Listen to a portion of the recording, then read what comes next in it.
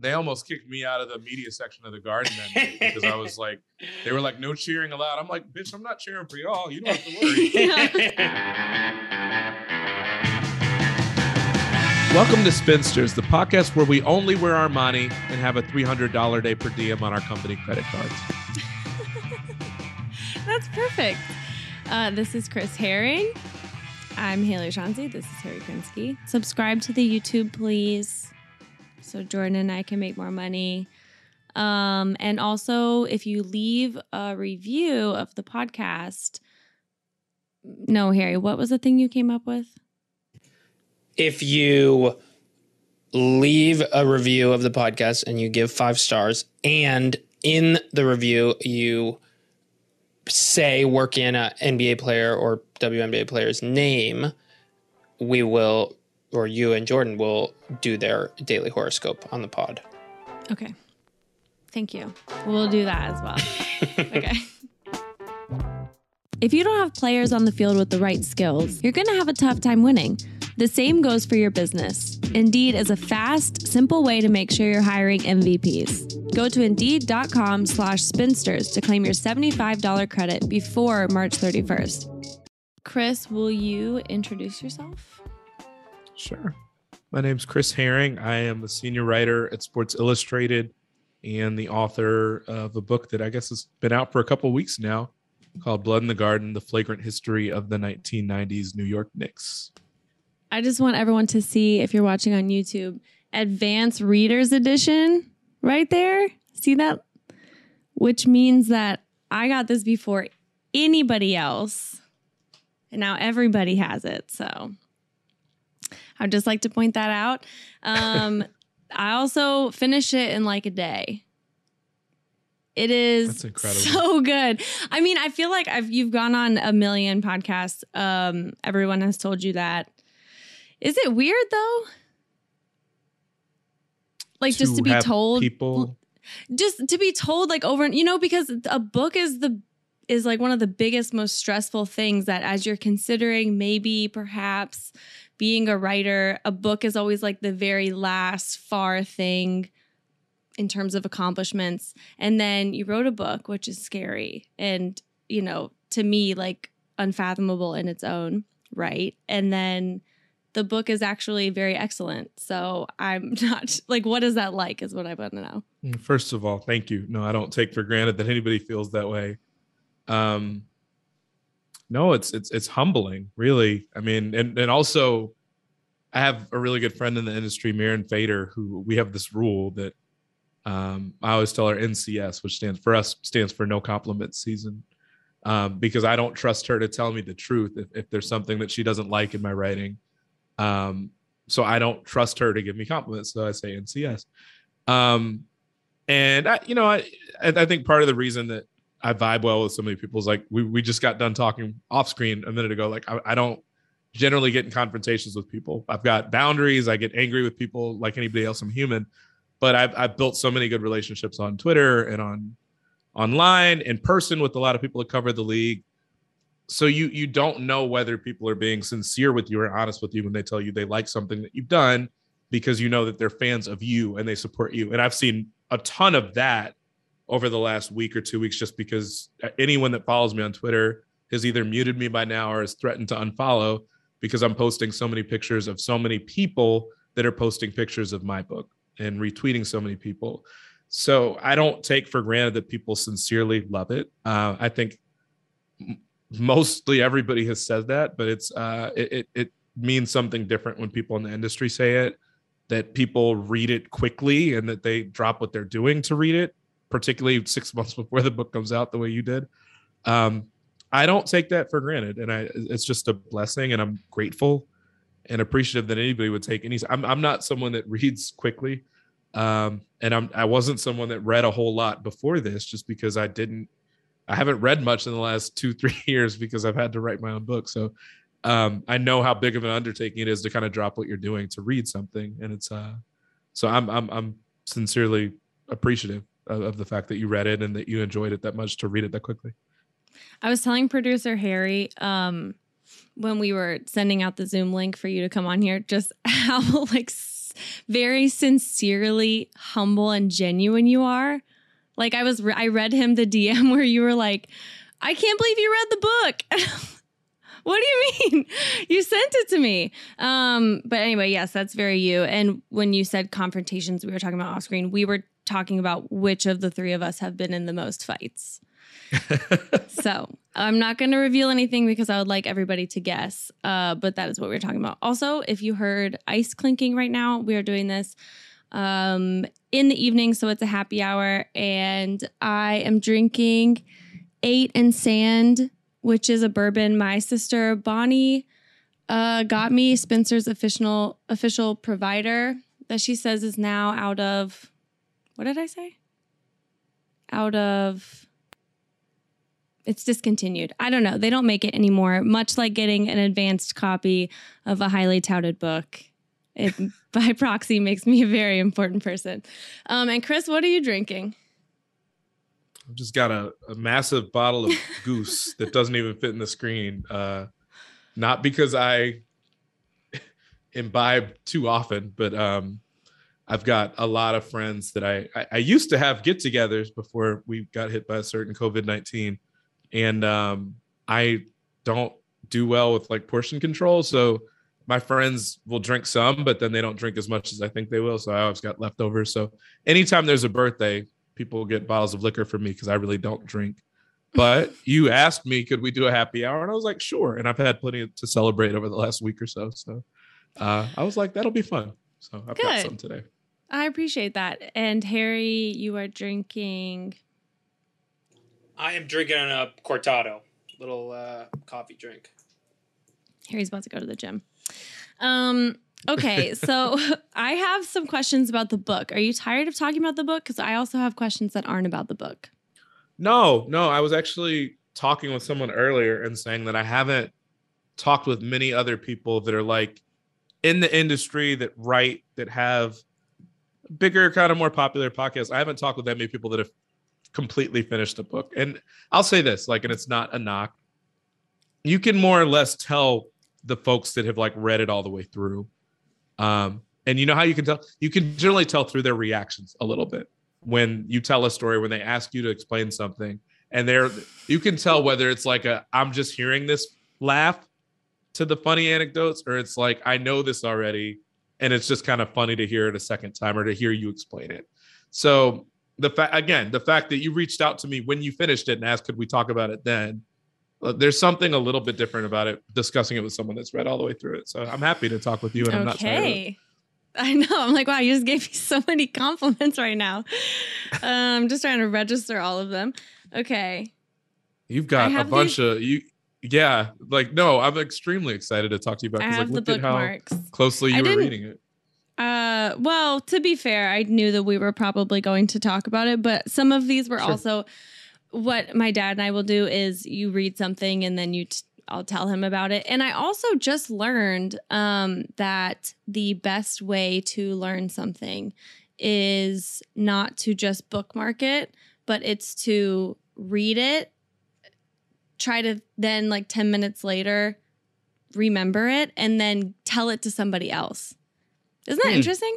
Anyway, that's kind of like so I literally probably learned that on like a Jeopardy commercial. Okay. The first thing I thought was interesting was the section where they were talking about how much Riley had, like at the height of his career. And this is even before we get to the height.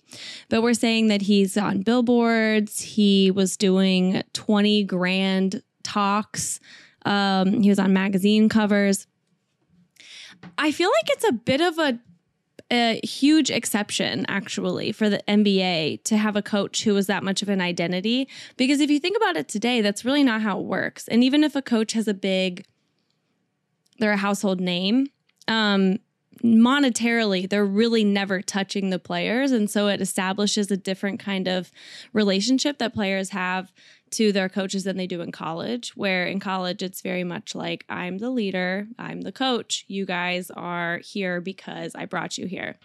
So I was wondering, do you feel like he individually had the sway and ability to do the things that he was able to do because of his big name.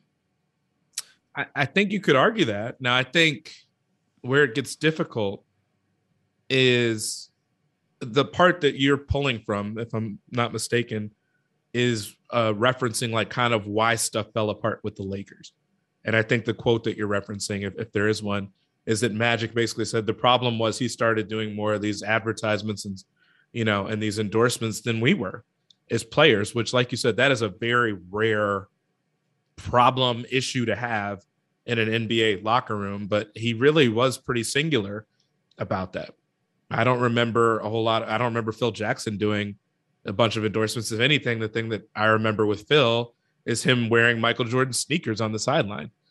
So I can't even the most successful, Greg Popovich, is another where it's like anything he's doing, he tries to do behind the scenes. He's been certainly vocal over the last few years, as is Steve Kerr, but you just don't have coaches that by themselves have that kind of magnetism as it relates to books. He was kind of the impetus for a movie character with Michael Douglas in Wall Street. So there, it's pretty deep when you consider Riley and kind of the sway he had from that perspective. And even the circles that he started to join. But I think some of that was him being in Los Angeles and being in a place where wearing the sort of clothing he was wearing and having a friendship with Armani was going to be glamorized in a different way, which set up New York. But I also think part of what made it more okay in LA was that he won 4 championships. When you're in New York and you don't win, and you are, as I've mentioned a handful of times through countless anecdotes, you keep your foot on the pedal the way he was, and you're driving these guys so hard in a way that really, in hindsight, I think was not sustainable at all. So it was wearing on the Lakers, even though they were winning. So it was bound to wear on the Knicks when they weren't. They were winning a lot, but they weren't winning championships. So I think there's something to be said for why we don't see that very often. And even with all the stuff we know about Riley, tall, thin, hair slicked back, really stylish clothing. Even with all that in mind, it's still kind of amazing because think about what $20,000 a talk to different corporations and stuff, how much money that is now. But think about what that was in like 1992, 1993. Like that was a lot of money, but he was a different dude. And just, I don't think you have ever seen that really in basketball. And I don't know who you would see it from at the pro level. Again, maybe college, but not at the pro level. That makes me think about, I think no other fan base really like New York. There's no other, let me rephrase that. There's no other fan base like Knicks fans.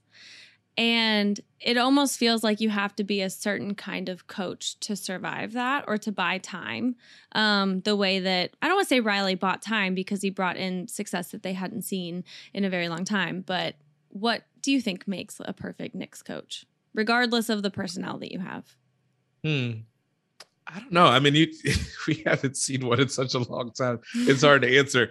I do think he had an interesting comment that he made at one point where he was like, there were times that I kind of imagined being the next coach to kind of have his name up in the rafters like Red Holzman. He's the only coach that has that claim to fame, where he's the only one that's won championships there. And there's something to be said for the fact that, and I don't even know if this is a New York thing. Like, look at the challenge they're having now. I follow a lot of Knicks fans. It's something that I've done since I was on the beat from 2012 to 2016. And there are a lot of people that think that Thibodeau, this should be his last year in New York. The guy just won Coach of the Year like a few months ago. There are absolutely people that think that. Like, I promise you there are. I follow fan groups. I've had to do this just also to promote my book and look for avenues to promote the book. There are absolutely people that think that. They're like, he's mismanaging the rotation. We want to see Obi Toppin more. He won't play Obi and Julius Randle together. Quentin Grimes deserves more playing time. Blah, blah, blah, blah, blah. Like, he's mismanaging this. He's mismanaging that. He's not creative when it comes to this. The guy just won Coach of the Year like months ago. So it's kind of wild to see that and hear that. And maybe it is just like an extreme portion of the fan base, but I promise you I've seen it from a lot of people, or a lot of people that are starting to say like, maybe this is headed in the wrong direction. And we've seen the way Tibbs kind of trends over the course of 2-3 years, that it's not going to get better from here. But there is something to be said for the fact that like, that's not normal.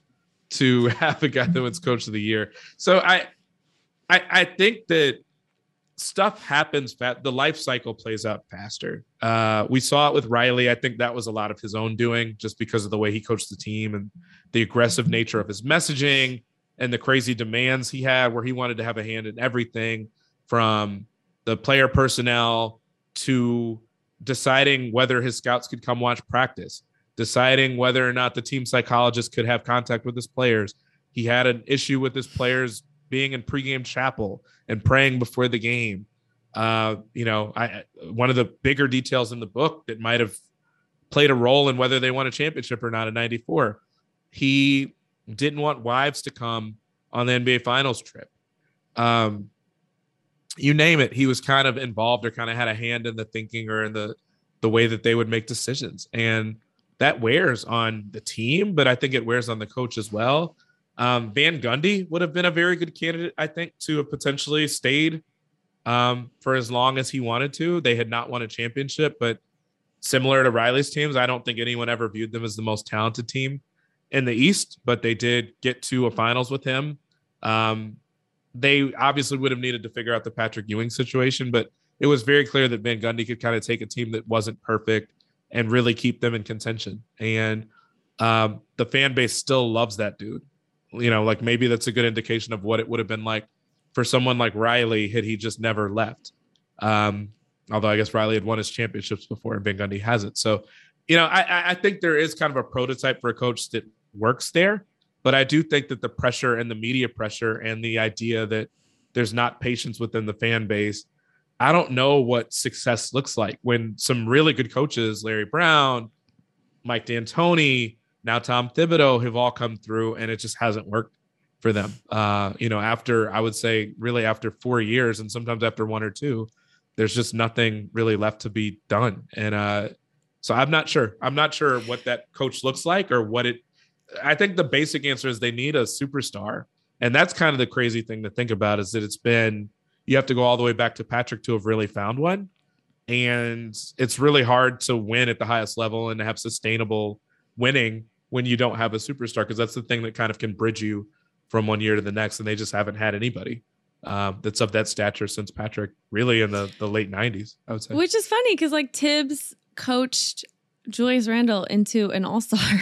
You know what I mean? Like there's so much about him that I feel like should have lasted. The shine should have lasted a little bit longer. I'm honestly shocked that you're saying that, but it's so funny to hear that some of the complaints are that this guy's not getting played enough. This guy's not getting enough minutes. If that's your problem with Thibodeau, you're okay. It's the other side of it. Like, he's playing in 55 minutes a game. You know what I mean? Like averages that aren't even statistically possible. That is the issue with Thibodeau. You're like, how is this guy averaging 70 minutes? Because he's being coached by Tom Thibodeau. That actually reminds me of something, just talking about like the nature of all of that and how they haven't had a superstar that Harry and I were talking about earlier today, which is what he said was, it's so interesting that Brooklyn can't take any juice out of the Knicks. Like as great as a team they've become, they've attracted 3 superstars at this point just for one team, right? They've done something that is hard for any NBA team to pull off, which is build a super team. And 2 of them came of their own volition, teamed up and said, let's go to Brooklyn, right? Why can't they do that? Why can't they take anything from the Knicks? Like, you think about it still, who's a Nets fan that you know? Do you know a Nets fan? I don't know a Nets fan. Like, I genuinely don't. And it's so interesting. And part of me thinks that it's not a great imagination for what it could be, because we just did this episode for one of our stories with Alex Wong, and he was talking about how the Clippers had a chance to rebrand their jerseys and they could have been like the Surfer Dudes, and the colors and the jerseys were amazing. Like, they seriously, it would have changed their identity and really stood them apart from the Lakers, but they didn't do that. And so now they are just the Clippers with the basic logo and the C, and you're like, sub it in for any basic basketball thing. I almost feel like it's a little bit the same with the Nets. The branding is the problem. Not that they've even gone basic. They've just gone gray. You know, like their court's gray. their uniforms. Like everything is just extremely gray. But I'm curious why the Knicks are able to maintain like the biggest stronghold fan base in a city where you have the championship favorites. So I've thought this for a while, or wondered about this for a while. First of all, I don't think you're right that it literally is gray in some cases with their branding and their colors and stuff. I think their uniforms at times are pretty cool. You know, they try to do some stuff that's creative. I think they got sued for the one, but they had the one that was like the one with the Biggie and like kind of the Coogee like siding for it. They had that. I thought for a while the black and white ones that they had when Jay-Z was sitting courtside, like they were doing some stuff that like even for New Yorkers like went kind of hard. And I remember thinking, if they're gonna do it and if they're gonna take like a share of the Knicks fan base, it has to be now, because this is like, you know, if they're not good for a while or whatever else, like you have to take advantage of it now. You actually have a player that's here and Darren Williams and all these other things that can maybe make something happen. You've got Brooke Lopez.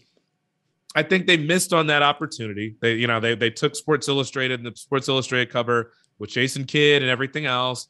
You know, a lot of Knicks fans were frustrated that they had lost Jason Kidd. You know, if they could have got him as a coach, but instead they end up losing him right after he retired. He goes over and coaches with the Nets. That was probably their opportunity. And I don't think they made that much hay with it. But I think it all comes back to the same thing, though, because I live in Chicago, where I very firmly remember when the White Sox won the World Series. And I was thinking, like, this is our moment. This is our chance. Like, take over the city. Who cares about the Cubs? And I think the White Sox sold out for like a couple weeks coming off that season. And the Cubs sell out every year, no matter how bad they are, no matter how long it's been since they won a championship. It's just different. And I think,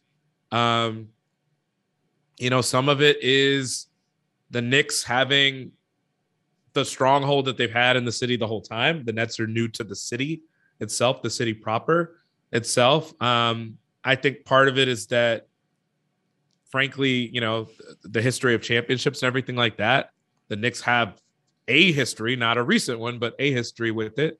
I think that, you know, the fact that the Knicks were on MSG for all those years and that they have a history of the rivalries, like they were always relevant, even when they weren't. They were relevant for something. They were relevant for being terrible because they had the highest payroll in the league. They were always in the news. There was all this craziness. It just takes more for that stuff to register for the Nets. Like they literally signed, like you said, they have 3 superstars on their team, and you still have James Harden essentially hawking tickets saying like, I'll pay for half your ticket to get you in. And that might've been for the playoffs. I can't remember if it was regular season or playoffs. Like that's a wild thing that you can't get people to come to games. It's a wild thing when people are chanting MVP for your opponent.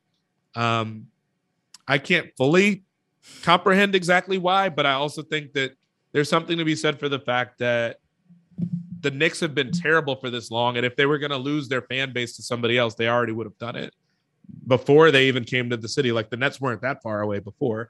So I'm not sure what it would take, but I kind of feel like it was funny. Spike Lee and I were talking the other day, and I was like, did they ever like try to poach you? He's like, oh, they came after me. Like they came after me after I had that little tiff with Jim Dolan. And it's like, you know, so it's kind of like, it's the boyfriend that kind of hangs out, like, or not the boyfriend, the guy that knows that like stuff might be a little bit rocky and just try to swoop in a little bit. And it's like, you can't be that clumsy about it. And like, even when they gave Jay-Z a little bit of ownership, they gave him a little bit of ownership, basically to sit there in a jersey, is the way it sounded to me. So maybe even that wasn't authentic. Is it related to all that? So I'm not sure, but it just seemed, you know, Spike was telling me, he's like, I'm 4 blocks from there. Like my office is 4 blocks from there. And they weren't even close to really convincing me. And think about how long the Knicks have been terrible for. That would also be a bad look for Spike because he's literally been a lifelong Knicks fan. But I don't know. It's got to be difficult when the Knicks have had that strong of a hold for that long, where they were the only team in the city, whereas the Yankees and the Mets are there and the Giants and the Jets are there. I don't think anyone ever considered the Nets to be in the same area, even though they are. They were never in the city. So it's hard to just kind of come and be the gentrifier and expect people to like you like that. That's a good point. The Spike thing is really interesting because for me, and especially at this point, maybe not throughout Nets history, for sure not the last 10 years. If you like basketball, you like them. You know what I mean? There are certain teams where you don't let a night go by that you don't watch them, or at least some of them. And for me, that's this Nets team. You know, when KD is healthy, KD is the best show on TV. So that's just kind of where it blows me away. I'm like, this is, you're not wrong. He's the ultimate test, right? Like who else could it have been? LeBron? I don't know. I genuinely don't think that would have made a difference either. But it's just weird. Like there's nothing like seeing these guys in person. It's just such a different experience. And the fact that it seems so accessible to so many people and still is not being capitalized on is just confusing to me. But I do get the identity behind being a Knicks fan and the pride, the unique pride that it seems to have. I will say that it seems like more people have just quit on the team and said, I can't do this anymore, and have like quit basketball. Then instead of like, I can't do this anymore, really let me be a Nets fan. You know what I mean? It's just right. Like, no, I think you're right about Dolan that. anymore. Yeah. It's just think weird. you're totally That's bizarre. Okay, let's go back to my notes. Oh, I did not know this. Okay, so essentially Pat Riley is one of the people who start the analytics movement. He's not sharing it with anybody else. They're doing these specific film breakdowns using something called Lotus 123. And so my question here is Pat Riley the only hot coach to focus on analytics? I just couldn't believe this. I was like, what? I genuinely did not know that. Yeah, no, I go into it in the book that he, I think a lot of people, I mean, and I should say this too. Like I was 4 when the Knicks hired Pat Riley. I was not of the age to be watching those Knicks teams or really those Bulls teams, even though I'm from Chicago. It wasn't until at least really 7 years later that I started paying attention to basketball and understanding kind of the context of some things. So the Knicks and the Bulls weren't really rivals by then when I would have been of age to watch it. Wait, what's your first basketball memory? Was it Michigan or was it the Bulls? No. I wouldn't have been old enough to remember Michigan either because I was born in 86. So the Fab Five stuff was like 5-6 years old. I do remember football memories from almost that long ago, like that Cordell Stewart pass that he throws against Michigan and just last second, like the 70-yard pass still kills me because I remember my dad like shouting and screaming out of sadness. My parents both went to Michigan and met there. Oh, that's so cool. Yeah, it is. So my first basketball memory, I'm trying to think what it would have been. I can remember like the finals and Michael holding up the 5 fingers when they won the 5th title. So that was like what, 97? That was 97. 98? Yeah, 97. No. 98 was his last year. So 97. Like that was really the first one I really kind of remember. But anyway, to your point, like what a lot of people my age and younger would not know about Riley and the fact that one, when he came over to the Knicks, he was not coming directly from the Lakers. He was coming from an NBC job where he'd been an analyst working alongside Bob Costas. And before that, he was the Lakers coach. But before that, before he really was an assistant with them under Paul Westhead, that he was a radio announcer with Chick Hearn, and he was Chick Hearn's analyst on that in that endeavor. So in doing that, he was used to working with people that were putting together film clips for him and putting together numbers and stuff like that for him so that he could have stuff to explain on the air. And because of that, he kind of got to be an expert in terms of exactly what he wanted to look at and look for so that he could break down the game quickly. So he got into the habit of asking for things. He wanted to understand what sets teams were running in the last couple minutes of games. So now we think about like clutch moments and clutch statistics. Pat Riley was analyzing those stuffs back in like the 80s. Pat Riley was asking his assistants to chart charges and closeouts and box outs and rebounding statistics. He was asking them to kind of put together an all-in-one statistic as it related to like, okay, if you take someone's points and rebounds and assists and some of their defensive metrics, can you build me a stat that tells me where they rank league-wide at their position, which is essentially PER. He was very, very ahead of his time in regards to all this stuff, which when we talk about the things that can make the Knicks sustainably good, and you look at something like what Daryl Morey was doing with the Rockets for all those years, this is part of what I think helped the Knicks perform better, is that they were ahead of their time with regards to analyzing this stuff in the early 90s. And, I think film was a widely accepted, widely used thing by everybody by that point, but I don't think analytics were. But Pat was really on it when it came to the stuff like that. Not to mention the stuff that he's still really infamous or famous for using, which is like the body fat percentage stuff, like with the Heat and the idea of conditioning.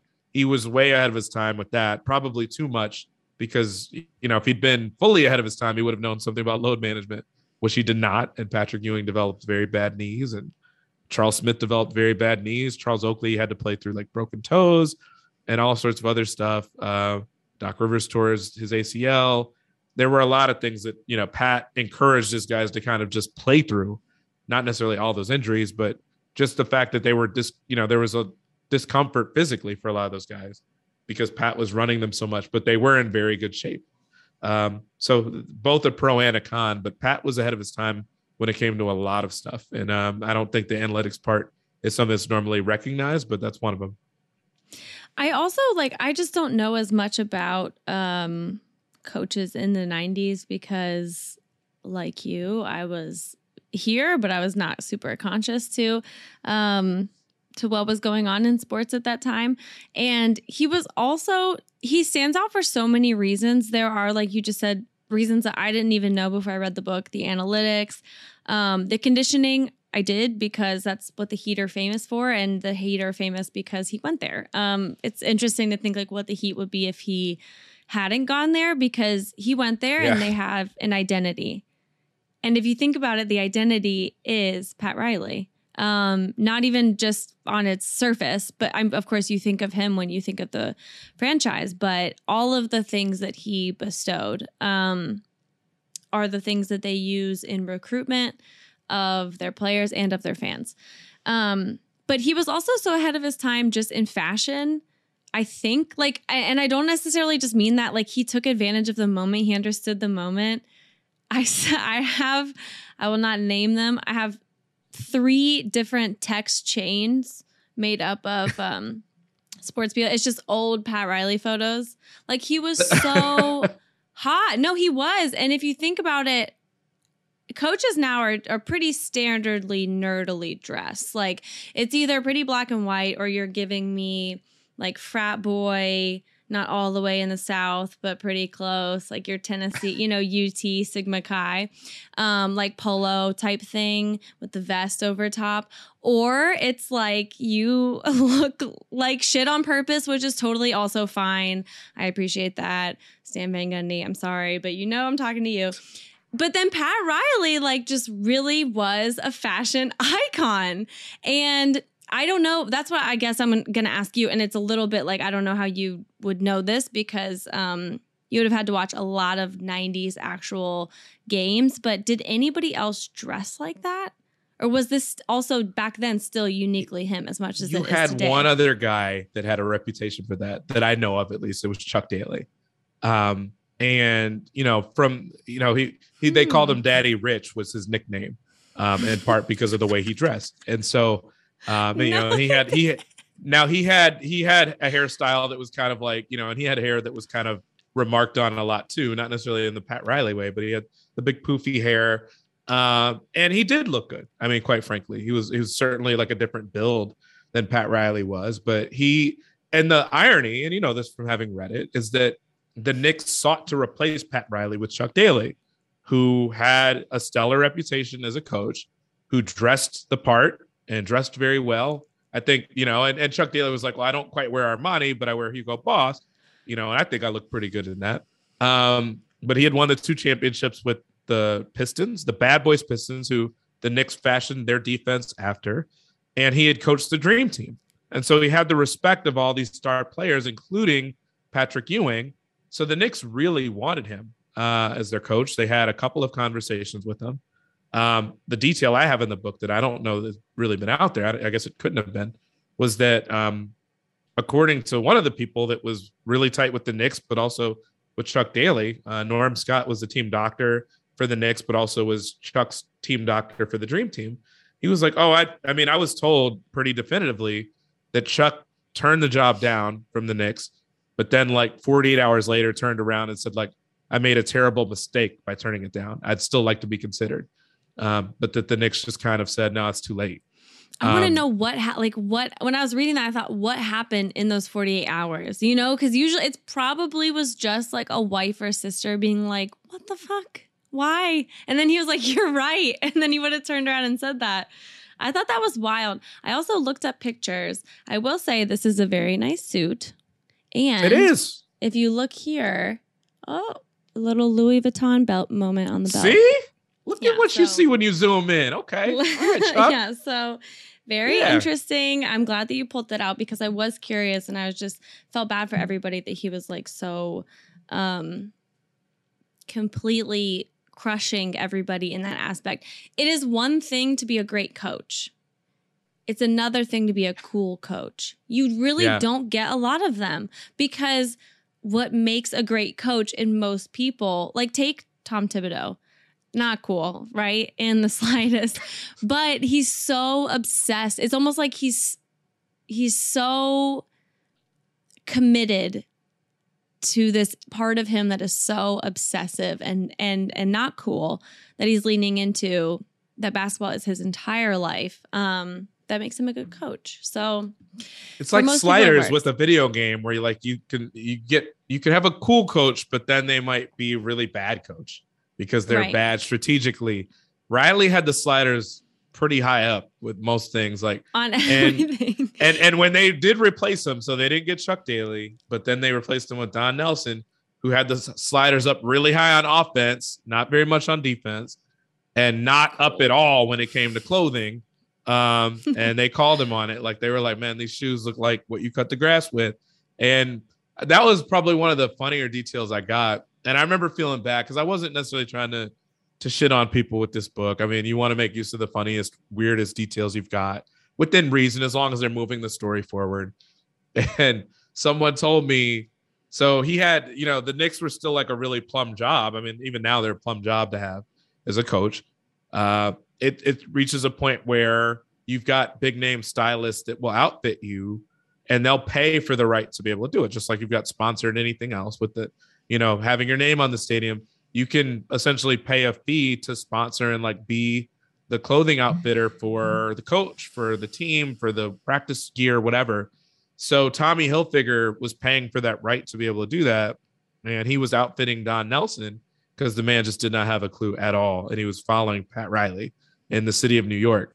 So he was the guy that was dressing him, but apparently needed to come out 2 or 3 times over the course of the season to basically refit Don Nelson for suits because they're like, bruh, you're getting a little big around the waist here now over the course of the season, which was stressful. He was stressed. Yeah. Yeah. And it was stressful from the way it sounded. I mean, he had Anthony Mason leaving him death threats on his desk and stuff after not getting as much playing time as he wanted, even though Anthony Mason was leading the league in minutes that season. Rank the 90s Knicks. Which one is the most would you not want to get a death threat from? No, it's Mason. It's definitely Mason. Yeah, like 100%. Oakley. Maybe the worst one. Yeah, because like my man was doing a lot back then. Oakley, like, I think you could talk it out. I really do think if it came to the moment. Oakley he might like put some baby powder on his hand and slap you. Like there's him. Starks did have the comment in the book where he was like, I'm gonna cut his dick off and make him eat it, talking about Reggie Miller. So like, I mean, I don't necessarily want to get Who a threat among us from him has either. not uttered that phrase? Yeah, exactly. But like, I'm not scared of him, Mason though, like Mason was built like a cartoon character. He was built like Popeye when he eats spinach, like, except all his muscles look like that. And there's the allegation in the book, not that I raised, but that Don Nelson raises. And like, to be honest, I'm not, I don't have details one way or the other. Nobody was able to prove it. But Don Nelson essentially accused Anthony Mason of being like having roid rage because he was like, the dude flies off the handle. I play him more than anybody else on this team. I play him more than anybody in the league plays. And he's coming at me about playing time and leaving death threats on my desk. Like, so he essentially accused Mason of being on steroids when it came time for the Knicks to try to trade him for Larry Johnson to the Hornets. It held up the trade momentarily because, Anthony Mason did have a very unique build. He was not someone that looked like that necessarily in college. That got a lot bigger. But yeah, Mason is the guy that he was sucker punching people. He was coming at people. He would be really hot one moment and then okay the next. So I wouldn't have wanted to mess with that dude at all. Not in the slightest. He has soft side, but I wouldn't want to mess with him.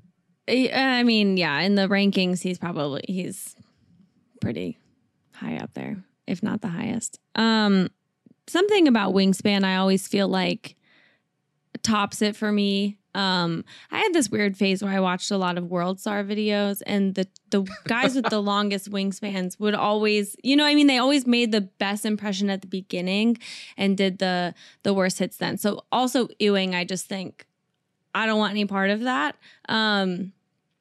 Anyway, the Tommy Hilfiger part, I remembered thinking, I literally put the book and I thought, would it have been different if it was a different designer?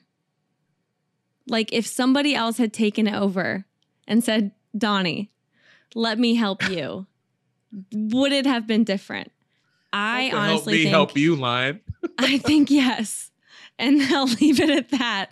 I genuinely think things could have changed for the better. I feel really bad for Don Nelson too.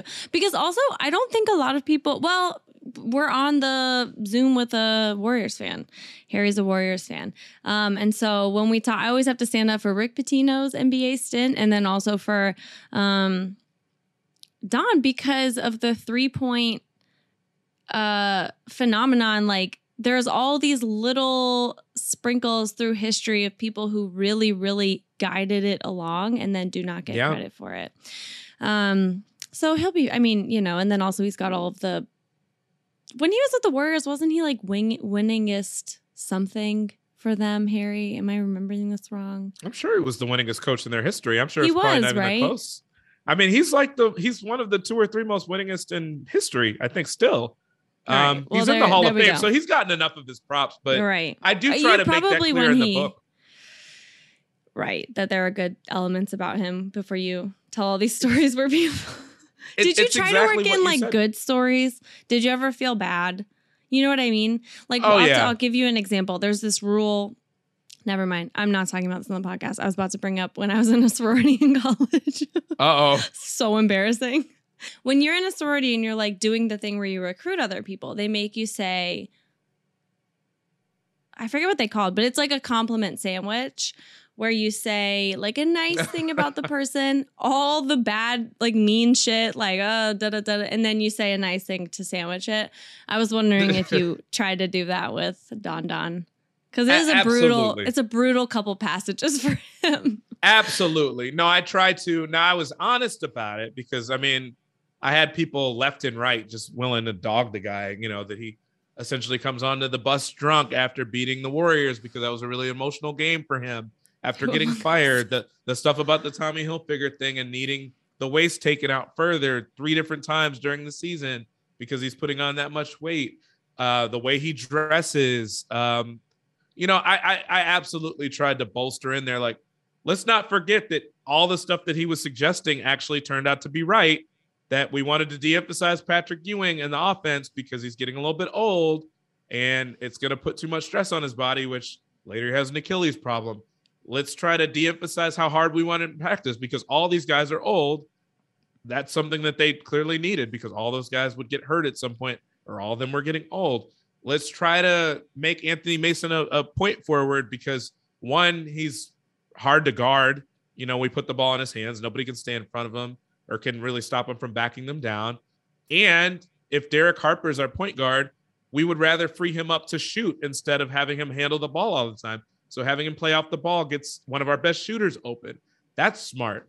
The idea of him wanting to trade Patrick Ewing for Shaq was really smart.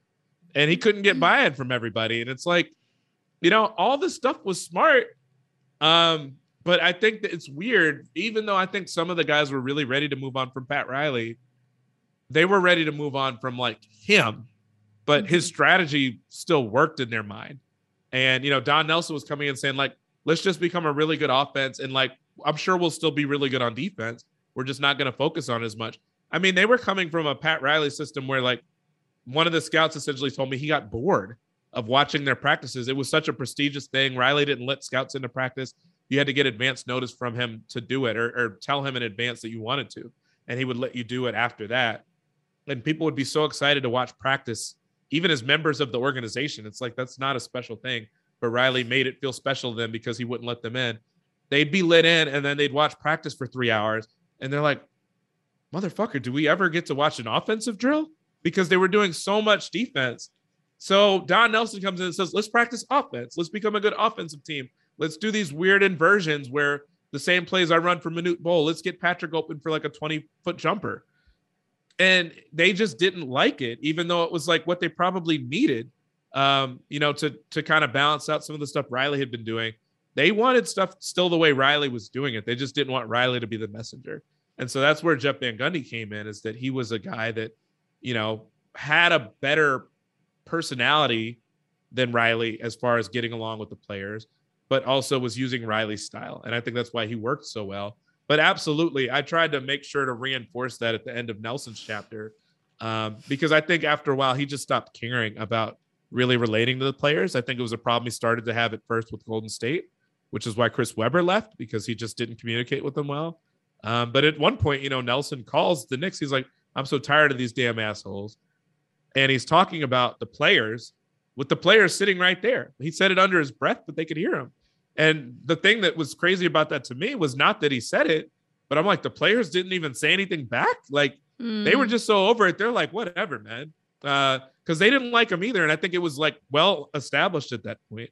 And it was why he didn't last as a coach, even for that whole season. It's just there was a lot of bad blood there, but he clearly knew what he was talking about. I just think at a certain point he realized, if Ewing doesn't like me and John Starks doesn't like me and Charles Oakley is okay with me, but Charles Oakley's out of the lineup with a messed up toe or whatever else it was, I'm kind of toast here. Like, I have no chance of surviving this job.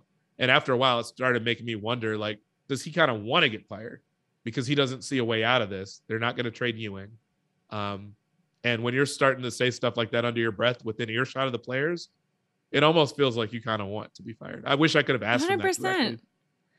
100%.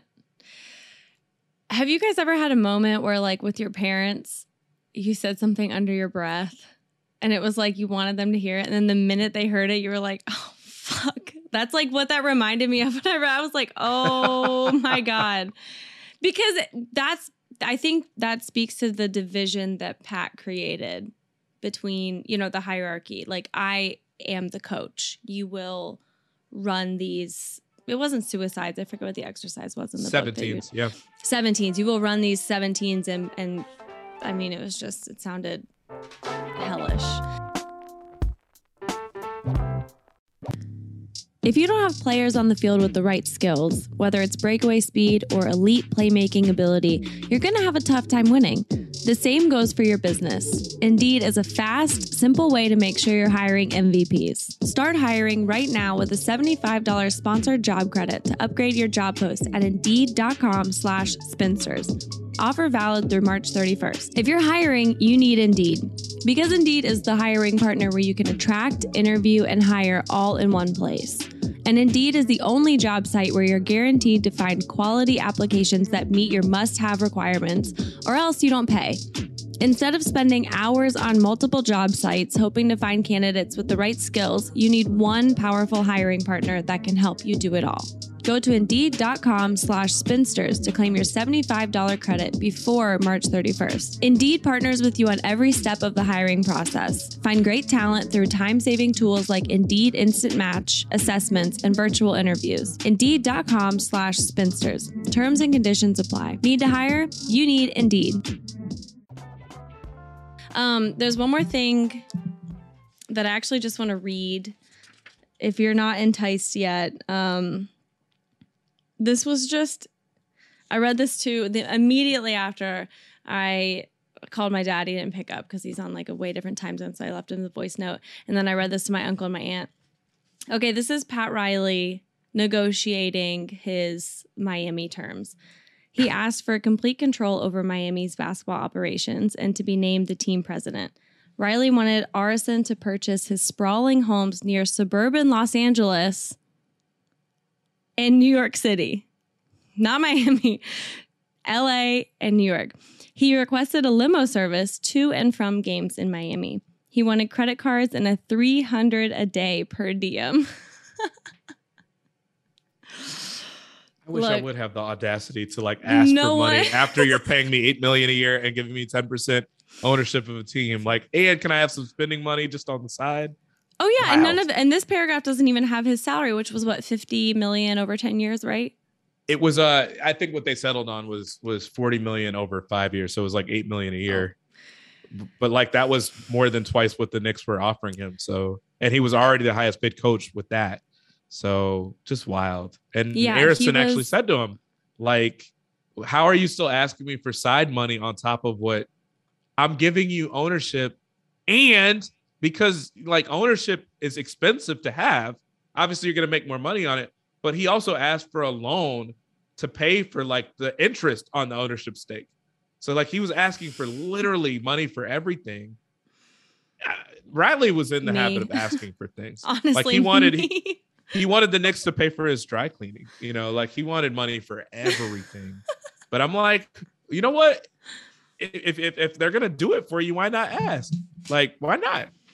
You're the only person that can make those requests. Why not? You have to see how far it's going to go. 100%. There has to be something that you're dying to talk about that isn't in the book. There was one where Pat Riley, I have half of the anecdote in the book, but not the whole thing, and that's probably the more interesting thing. There was one scene in which Pat Riley, so Greg Anthony, the Greg Anthony well known and loved from NBA TV, left a loaded gun in the locker room, or not in the locker room, in the weight room after a lifting session. The Knicks had lifting sessions after every practice. It was required that they go. He left a loaded gun in there. The assistant coach, Bob Salmi, picks it up, realizes it is Greg's. He takes it up to Riley, who was upstairs watching film. But Riley had a habit of watching film in his office by himself with the lights off, with just the only light in the room being like the projection screen to watch film. So then when Bob Salmi takes the gun up there to him, it's Riley sitting in this dark room, and he looks over at the door and he just sees a guy standing there with a gun. So that was interesting. I did not manage to get that part in just because I think it's interesting, funny, scary, but I think it also like I couldn't figure out a way to connect it to everything. So I did include the anecdote about Greg Anthony leaving the gun. But the detail that like will haunt me for the rest of my days that I couldn't work into the book, I'll explain why in a minute. Richard Nixon came to a Knicks game in '93. His grandson had been begging him to go to a game, so he takes him. I think Richard Nixon died the next year. And the Knicks, I guess, thirsty to have a celebrity encounter with their players. They asked Nixon during the game, can you come to the locker room and talk with our players and take a photo? I was thinking that too. I'm like, why are y'all so pressed to have Richard Nixon talk to your black players? Anyway, so he agrees. He goes. And this was interesting to me as like a history, political science person. Like this is what I studied college. But they were in the midst of like a 21 game home winning streak or something. They get to the end of the game. They lose at home. So the players are not in a great mood, but they've already asked Nixon to come to the locker room. So he comes in. Patrick Ewing is like kind of known really well, you know, in New York media circles for always sitting in his big bucket of ice, you know, with his feet, you know, when they're not in ice, he's always got his legs all the way extended. So you have to be really careful not to step on his feet. He stands up out of his bucket of ice to basically greet Richard Nixon and to, you know, to show his respect to a former president. Again, I'm like, whatever. What is happening here? I'm like, why? So he gets up and he apologizes to Richard Nixon for the team not having performed better in the presence of a former president. And I'm just like, that's over the top, but whatever. Richard gross. Nixon reaches way the hell up. He's like, that's okay, Patrick. He grabs Patrick by the shoulder.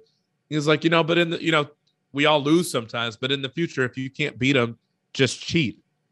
And I say to myself, I'm like, okay, can I just write my whole book about this? Because again, I'm really interested in politics. And I'm like, I'm also thinking about like the process of marketing a book and promoting a book. I'm like, you definitely don't have to be a sports fan to care about that. Like the politicos and everybody else are going to blog the hell out of this and blow this up. It's going to get a much wider reach now because of that detail. But then, and this was told me by like a very high ranking person with those teams. Then I look up like Richard Nixon, Knicks game.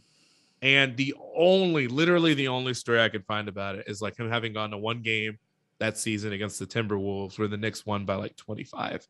And I'm like, no, tell me you so didn't you're not like. sure it's true is what you're saying? It wasn't true. And it wasn't. That's why it wasn't in the book.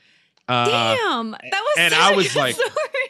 I was like, that anecdote would have been the best one. I've got anecdotes in there about JFK Jr. and like all these other people, you know, as it relates to Pat Riley, as it relates to Michael Jordan, Anthony Mason. There's treasure troves of stuff that's literally never been reported, never been out there.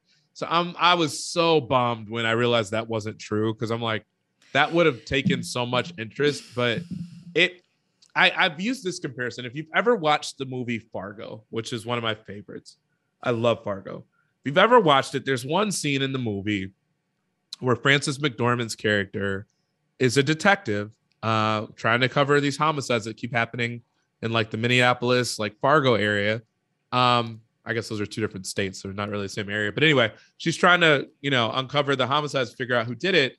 And she goes out to hang out. It's not really a date. She's pregnant. She's got a husband she loves, but she goes out with a classmate of hers that's heard about her name popping up on the news. And the classmate had a huge crush on her. He makes that known, but he also starts breaking down in the middle of a lunch saying like, I'm sorry, it's been really hard for me. I've always had a massive crush on you. And I imagine, you know, that you're probably not available, but I've always had this big crush on you. And I'm going through a rough time because I just lost my wife to cancer. And it's like someone that had been in the same high school class with them. And she's like, oh no, that's horrible. She goes home later that night and she's talking to like a high school classmate, one of her girlfriends. And she tells her about the classmate that's passed away from cancer. And her friend is like, Margie, that's not true. Like, I was just hanging out with her a couple of weeks ago. Like, she didn't die of cancer. And so it's this good reminder. And it ends up being pivotal. I remember the first 2 or 3 times I watched Fargo, I never understood the importance of that scene, but it basically prompts her to reinvestigate certain parts of like people she'd ruled out as potential suspects. And it's kind of like, for me in this book, it was a really good reminder of no matter who tells you what, you've got to really investigate it. Now that took me 3 minutes to debunk on Google. It was fine. But like, no matter how good the story is, almost like the better the story is, the more you have to investigate it. Because people are going to be, you know, looking at every detail of it to make sure it's actually accurate, particularly when it involves a president that was, you know, that had to leave office for lying and then for being underhanded and a fraud. So it made me very happy that I was able to snuff that out like within 2-3 minutes, but it bummed me out at the same time too, because I'm like, that would have been a golden anecdote, nugget, whatever you want to call it.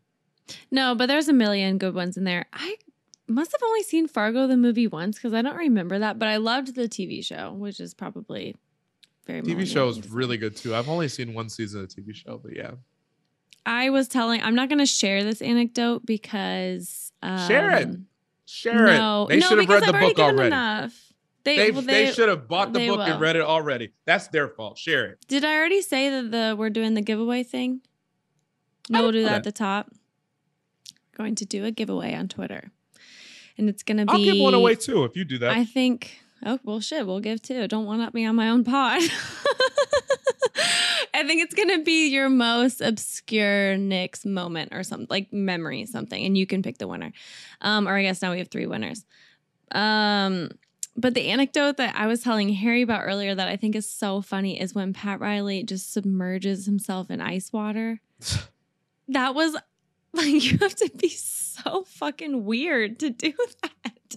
He's done it more than once too, and he's done it because I'm almost positive Shaq has told an anecdote like that too, which he only could have done from like the Miami locker room. So he did. That was the other crazy thing about Pat is that like the Heat were basically like a redux for him. Like he did all the same. He pulled out all the same stunts with the Miami Heat too, because like at that point. And everybody always said, like, the people I was talking to, they're like, I wish I would have started taking down the notes that he would say, like, in his pregame speeches because they were just so gold. and so golden.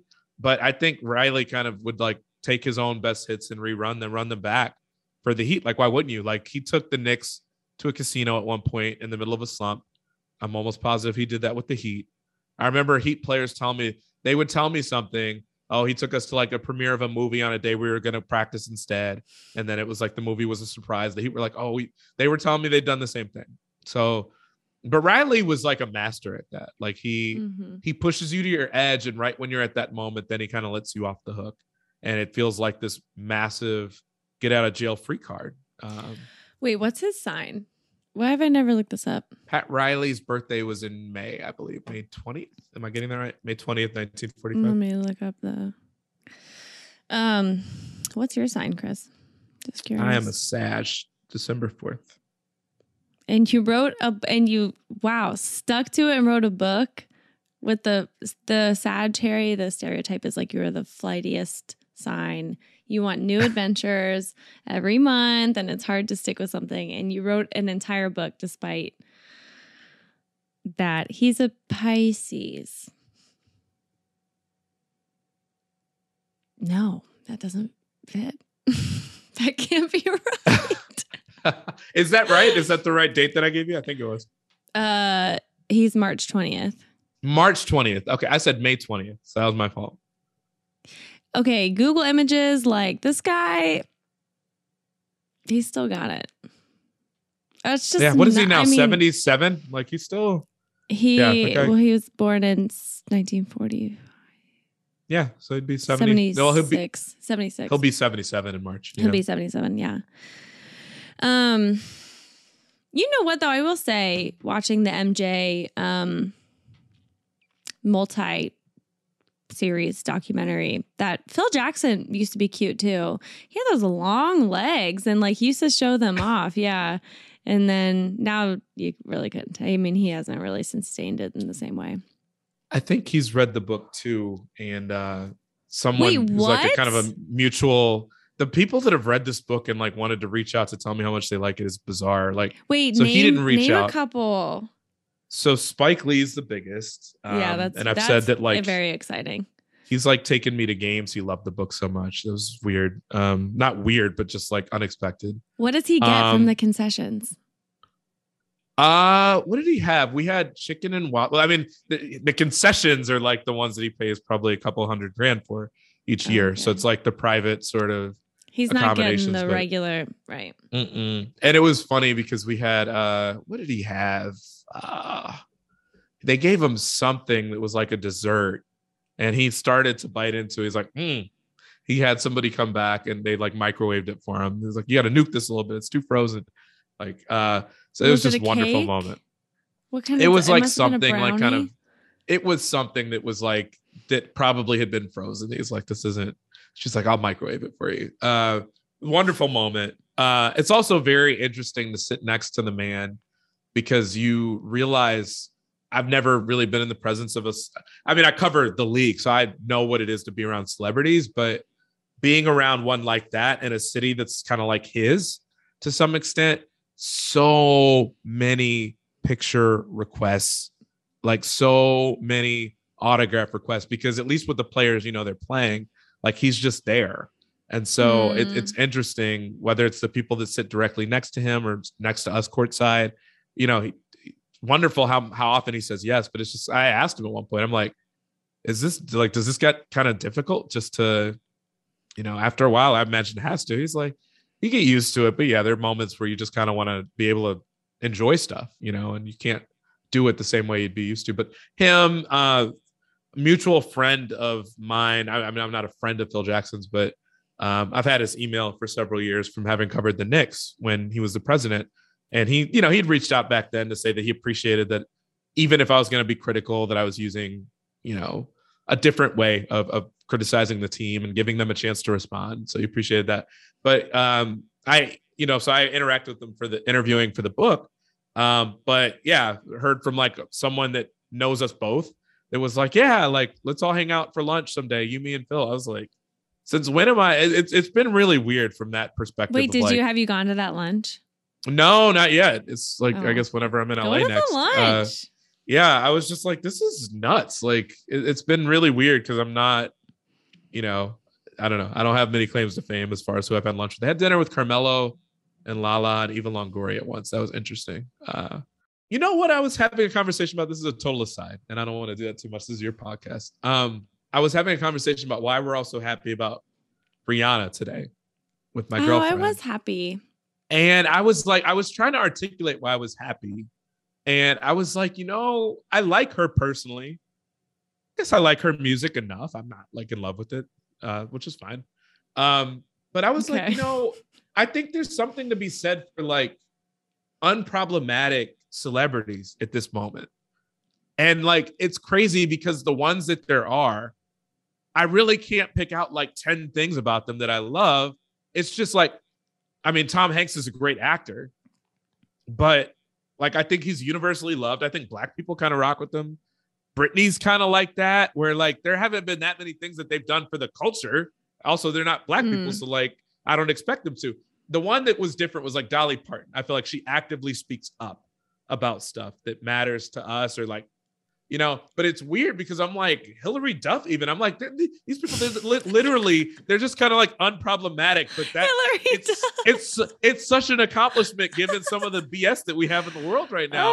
That you just want to be happy for people. And Rihanna, she's done plenty. She's done plenty. So it's not to take anything away from her, but I'm like, man, it's just I've never really expected myself to be in a space where I'm like, being unproblematic makes me so happy for you when something good happens for you. 100%. No, it's so excellent true. happens for you. Anyway, I think it's funny because I saw a picture of her. I saw the pregnancy picture. I was like, wow, she looks amazing. And I was like zooming in. And I was like, this is so great. And I was telling Harry that it's almost like I feel bad for anyone who's with her because by comparison, you look unfashionable. ASAP is fashionable, but just relatively. And then I saw a picture that somebody posted on Twitter that was the same picture. And I couldn't figure out what was different about it. But I was like, wow, she's really glowing. Like she looked fine in that other picture, like really good, but she looks amazing in this picture. And then I realized that they had taken like black, whatever you call it, and edited him out of it. And I was like, wow, she looks so good. So anyway, yeah, he's probably fine too. I don't really know that much about him, but that just speaks to her, her herself. She's such an icon. Yeah. What I feel like we were gonna do something else, Harry. Were we gonna do something else? Other than me telling about the time I got into a fight with Milo Yiannopoulos, something else. Oh yeah, will you tell that? Yeah, that would be great. I don't think we had any other Knicks things. Oh right, because the connection is you both went to Michigan, who lost to the University of Louisville Cardinals in 2013. Yes, allegedly, depending on Actually, didn't literally allegedly because they got it taken away. Oh my God. Okay. Yeah. If you look at the history of like actually, here's the thing. I was just getting in a really impassioned fight about this over the weekend. There are scandals and there's scandals. There's cheating and then there's cheating. If you are in game cheating, not your championship. If you are recruitment cheating, everyone's done it. Still counts. Absolutely. Still won the championship. They can take away the banner, but I was there. I watched it and I cried. I did too, but for different reasons. So we were talking about Michigan before. And Harry, I don't even remember how this came. Were you watching a Michigan game? Is that how this came up? We were just talking about the Michigan football and the expectations around Michigan football. And then how we just lost to Georgia, and you brought up the Louisville thing, but I don't know. Whenever Michigan comes up, I do have this funny story about me getting into a fight with Milo Yiannopoulos. So I think that's just why I brought it up, because I was like, this is a hilarious story. Tell the full story, because when you told me this in Vegas, I was dying. Right? Yes, I will tease this for a later date. Harry also told me a story when we were in Vegas about him, Andre 3000, a Brooklyn coffee shop, and a very large oboe. Yeah, like a flute. A flute. Which I can tell you, I can, Chris, if you want, I'll tell you that as well. Subscribe to Spencer's YouTube page, and you may hear that story one day. Yeah, right. My gallivanting in Brooklyn. This was probably 4 or 5 years ago. It was when Saquon Barkley was at Penn State. I remember because I didn't know anything about him, but other than that, he was the 20 minutes before the game started. They were like, Penn State has this amazing running back who's going to kill us. And I think he broke off a 70-yard touchdown 4 minutes into the game. Michigan at Penn State. It was a night game. I went to this bar that does not exist anymore, which is good you will find out later. But it was a big Michigan bar. And so the whole place is full of Michigan students. I'm probably 23 at the time. Most people were 23, really drunk watching this Michigan game. And there's this little patio that overlooks the East Village that you can go in, but most people are not on the patio because most people are watching the game. And but some people, it's around halftime, so some people go out to the patio. Notably, one of my friends goes out to the patio, starts chatting up a young lady, which will come into the story a little bit later.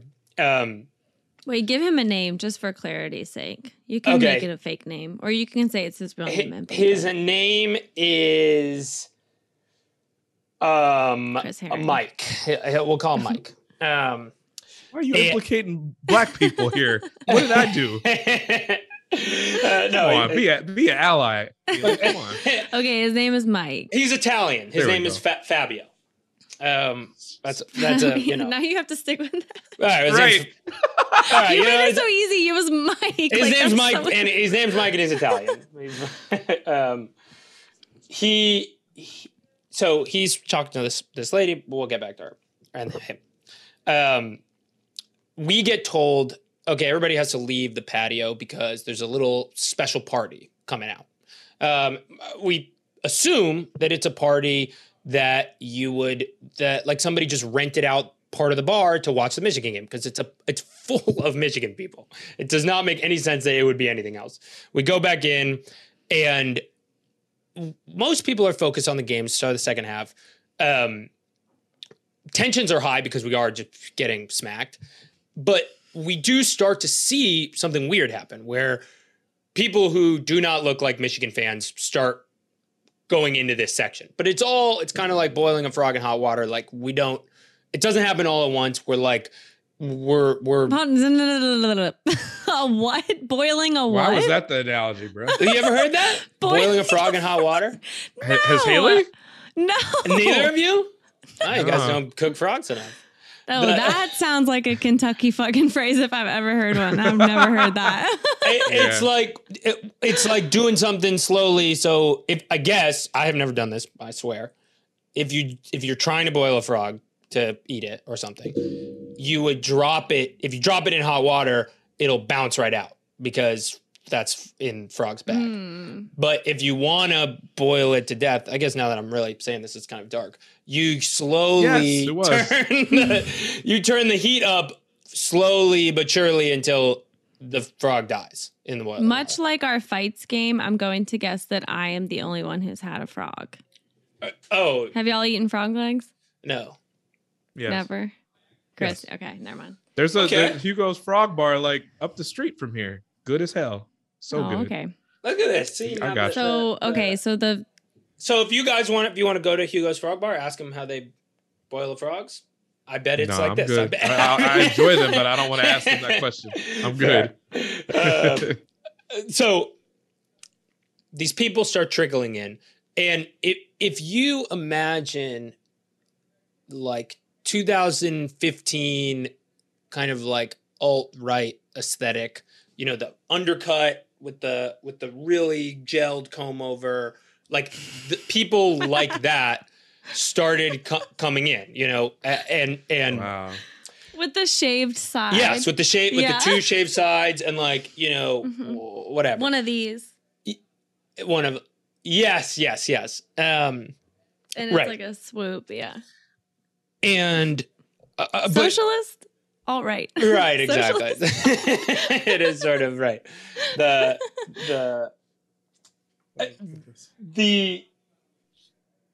They start coming in. People don't really think about it, and then it gets more and more full.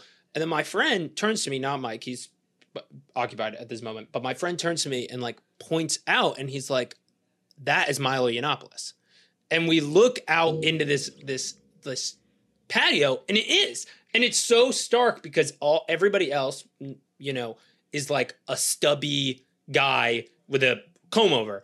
And then Milo is like 6'4", full peacock, like bleached fro, looking, you know, so crazy. 6'4"? He's big, yeah. Really? Yeah, and like huge hair, like massive. I mean, look, I don't know. Don't fact check me on this, but he was a truly like giant hair, bleached everything, and we're kind of stunned. We don't really know what to do. This is right when he's sort of doing his rounds on Breitbart and, you know, being a huge idiot. And we continue watching the game, but there is a little bit of like tension among some of my friends of just like, do we say something to him? Do we like make fun of him? Do we, you know, just keep watching the game? What's the 6'2". Right? He's 6'2". Okay, there you go. You know, 6'4" with the poofy hair. And we're watching the game. We decide not to do anything about it until these two guys come out and talk to my friend and my friend Mike. No, Mike's doing something else. My friend Steve. And his girlfriend, and they're talking to him, and the Steve's girlfriend, Sarah, that's not her name, says something like, what's your guys' problem? Why are you guys here, or something? And then the guy says something like, I'm not talking to you, or something. And then the guy turns to Steve and is like, why won't your girlfriend stop staring at me? And then Steve just punches him in the face. And so then like all of those people come out. Me and my friends like come try to, you know, a fight breaks out and are like trying to punch people, all this stuff. I look over as I'm, like I said, I'm in the kind of grabbing phase. And Mike is fully blacked out and is just making out with a girl fully in enemy territory. He does not know where he is. He is like just kissing somebody behind enemy lines while all of his friends are in a fist fight. Love prevails. Yeah, it does, yeah. Jeez. But then here's where it gets even kind of crazier is within seconds, we are grabbed by the bouncers and like fully thrown out of the bar so quickly. And it turns out that the owner of the bar was a alt-right sympathizer type and like really invited Milo there and like allowed it all to happen. And so what ended up is they got to stay and we all had to leave. Did Michigan lose that game? By 30. Oh, they got crushed. Yeah. Oh. Wait, this, where's Mike? Did Mike get thrown out? No, he didn't. He because he didn't look like he was fighting. He was just out making there. out. Yeah, he was just kissing a young lady. Oh, I love that. Yeah. I think I know what bar this is, by the way. Yeah, but What bar? doesn't exist anymore. It's This- called Professor Tom's. I knew it. I knew it Yeah. was Professor Thomas. Yeah. I knew it. I lived in New York long enough to know that. Mm-hmm. Absolutely knew it. Yeah. Wow. Right next to You guys Finna's. might have been there literally at the same time. Yeah, right. I didn't like, for the same reason you were saying, Haley, I generally didn't like going to the bars for the really big games because I cared too much. And like Harry's saying, the bar is full of people that are kind of drunk. Not to say that you Right. can't be like invested in the game if you've been drinking, but I don't drink much. I was saying that before. So to be in it with people that are kind of like not all the way there in a moment where it's like the game feels like life and death to me, it's a little too much. So I certainly can't take like watching an Ohio State, Notre Dame, Michigan State game. Penn State is probably too important too, generally speaking for me, because those games are normally tight, or at least both teams are normally pretty good. So I normally didn't go to Professor Tom's, but whenever I did, I was always like, this is The atmosphere in here is extremely drunk. Kind of It's a just- weird name. Yeah, I Trash bar. It's spelled with an H, right? It Yeah. was spelled with Like an H. Tom. Professor Tom's. Tom's, Like Tom, yeah. Yeah. don't. Red flag. Thumb down. For real. Bar next to it, Finnerty's, San Francisco bar. Also closed now, but Oh. was cool. Damn. Yeah. All the bars on the street. Yeah. Anyway, Milo, if you're listening to this, it's on site next time I see you. I was wondering where that was going. I was like,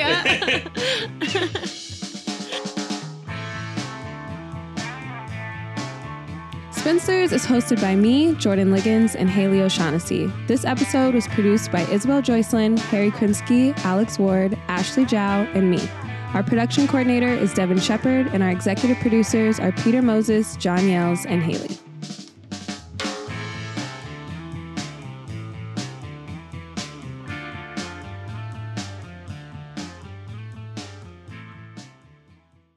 Hey, this is Quinn from Brooklyn, a Knicks fan here. One thing that I'm very worried about as we start to close in on our first playoff appearance in many, many years is how Julius Randle is going to handle more frequent double teams from opposing teams. He's been a really high turnover player in the past, and I think that that's one of the things that has really improved about his game this year is cutting down on the turnovers and upping his passing in general, but I worry that he might revert to his old bad habits if he starts to go against really locked in playoff defenses that have him number one on the scouting report and are trying to really sell out to take him out of the game. Hopefully he can step up as he has all year, but just one little concern as we start to look forward to the postseason. Love the pod. Bye.